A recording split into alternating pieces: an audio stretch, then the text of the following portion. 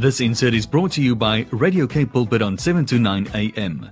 Visit us on www.kpulpit.co.za. Off we go to connect with Elma Pollard, Executive Director of the Green Times, eco-consultant and a coach. She's a good old greenie and we love her, and she's rubbed us all up the right way for all these years, and we're becoming all greener by the day because of it. Thanks, Elma, for joining us. Good morning. I've rubbed you up the green way. You have. Now, Elma, we're talking about trees today. I'm not sure if you've seen that David Attenborough show that's on Oh, yes. Called Life on Our Planet. And for those of you who have seen it, and for those of you who haven't, do you remember there was this part where he would show sort of a part of the globe in a graphic, and he'd talk about how the population is growing, but how the number of trees or the forests on Earth have shrunk, and why. And I found that incredibly emotive, Elma, when I watched those trees fall and those logging companies move them to plant all those palm trees for palm oil and the like. It was quite devastating to me. Absolutely. And then palm oil goes into unnecessary confectionery type of things. Yeah. And it's unhealthy for us anyway. So, yeah, it was very emotive. Those huge trees, I mean, hundreds of years old, coming crashing down, and these tiny little humans that really don't understand what they're doing. Yeah, and then all of those palm trees, and with that, the change in the ecosystem, which is the biodiversity that you speak about so many times, Elma, with the orangutans not having a habitat, and suddenly the groundwater starts washing away because of the weather, and then the whole world around it changes. It's a shift that messes up the wonderfully fine balance. And it's our lungs. It's like cutting out bits of your lungs and saying, okay, I'm going to use this to make money now, rather, you know? So, yeah, I don't really believe in judging people because everybody's trying to make a living. Sure. It's just that people are thinking short-term and survival, which is fair enough also. We all have to think of survival. But long-term, you know, if you live with 7 generations after you in mind, as I believe we should, and as the traditional people always did and still do, then what are you doing to your children, essentially, is my question.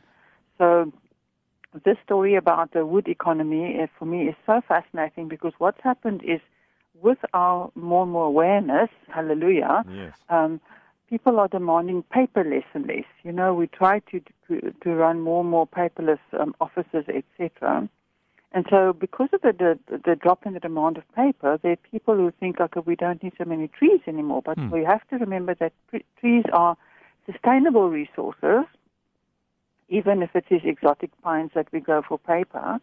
And they are replaced in the same spot.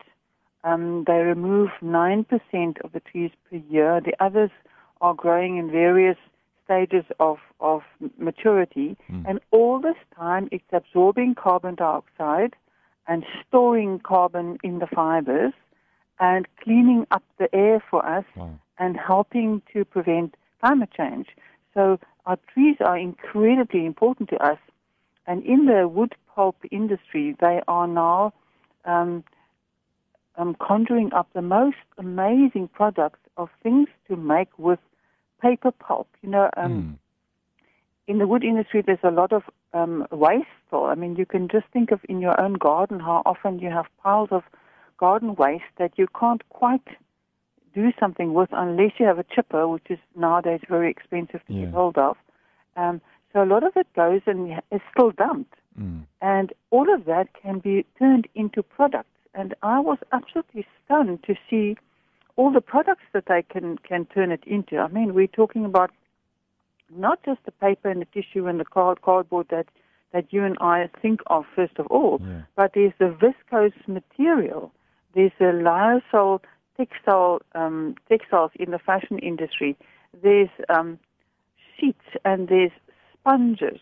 And then there's the fine powder of the lignin, and that is the glue that they actually include in some vitamins that we take. It's a very fine, it's called MCC, carboxymethylcellulose.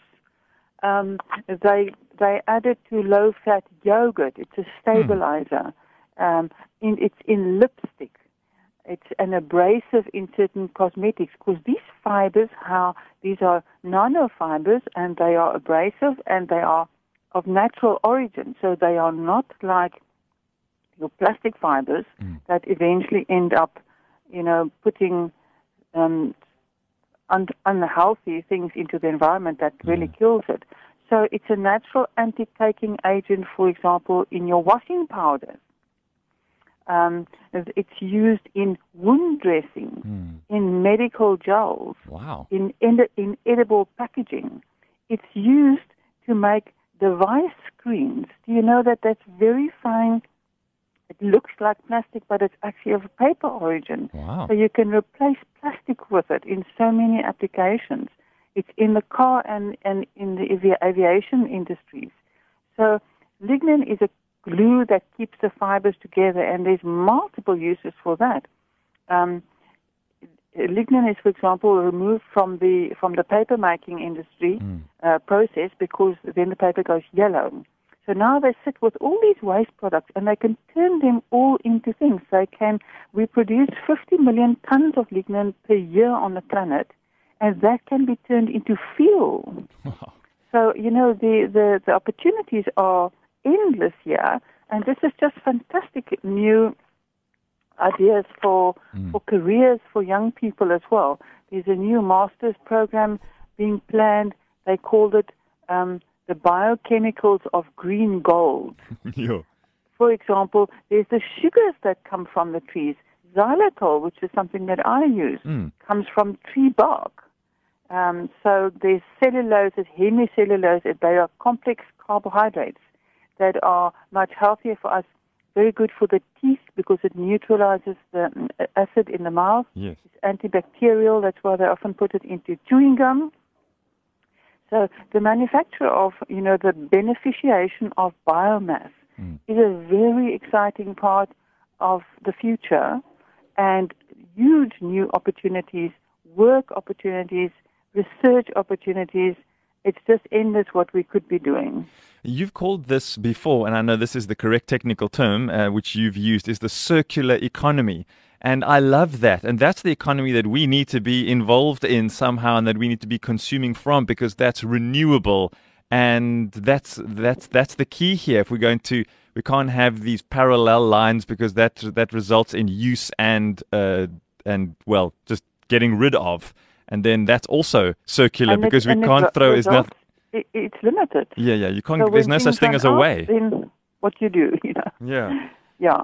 So yes, it's absolutely part of the carbon neutral, circular economy, sustainable future, everything that we need. So the key here is to get as much out of trees as we can, and these are not trees that they're going to cut down just for the sake of it. These are already part of this renewable part of paper and all of its peripherals. So this is not going out and chopping down rainforest. This is using renewable energy as its renewable resources as it's already been planted and replanted and harvested. Am I right? Absolutely. So this is using what we already have. It's part of our zero waste economy as well, because this already exists. It's currently not being used. Some of these products, of course, are already being used, but this is a huge field of future research. There's lots more work to be done there. There's opportunities for youngsters to go into this direction, to make this their career. There's lots of work that's going to be created. South Africa has now started, for example, producing our own xylitol. We used to import it from China. So much that we can do with what we already have without destroying our trees. Yeah, so instead of just chucking stuff away or saying that stuff has to go away, we can say, well, what more can we draw from it before it ultimately ends up as waste, and it'll be a whole lot less of it once we've taken out all that we can. So this seems like there will be no waste. That's the whole idea, that everything can be used again. You just have to put your thinking cap on and be really creative and outside the box. You'll find a use for absolutely everything. And eventually, that's how the planet will run. There will be no such a thing as waste.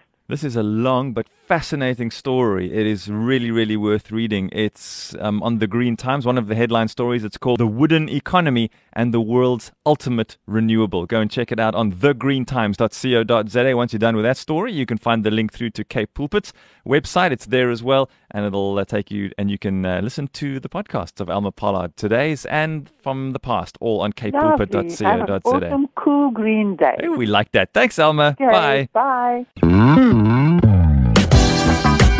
This insert was brought to you by Radio Cape Pulpit on 729 AM. Visit us on www.capepulpit.co.za.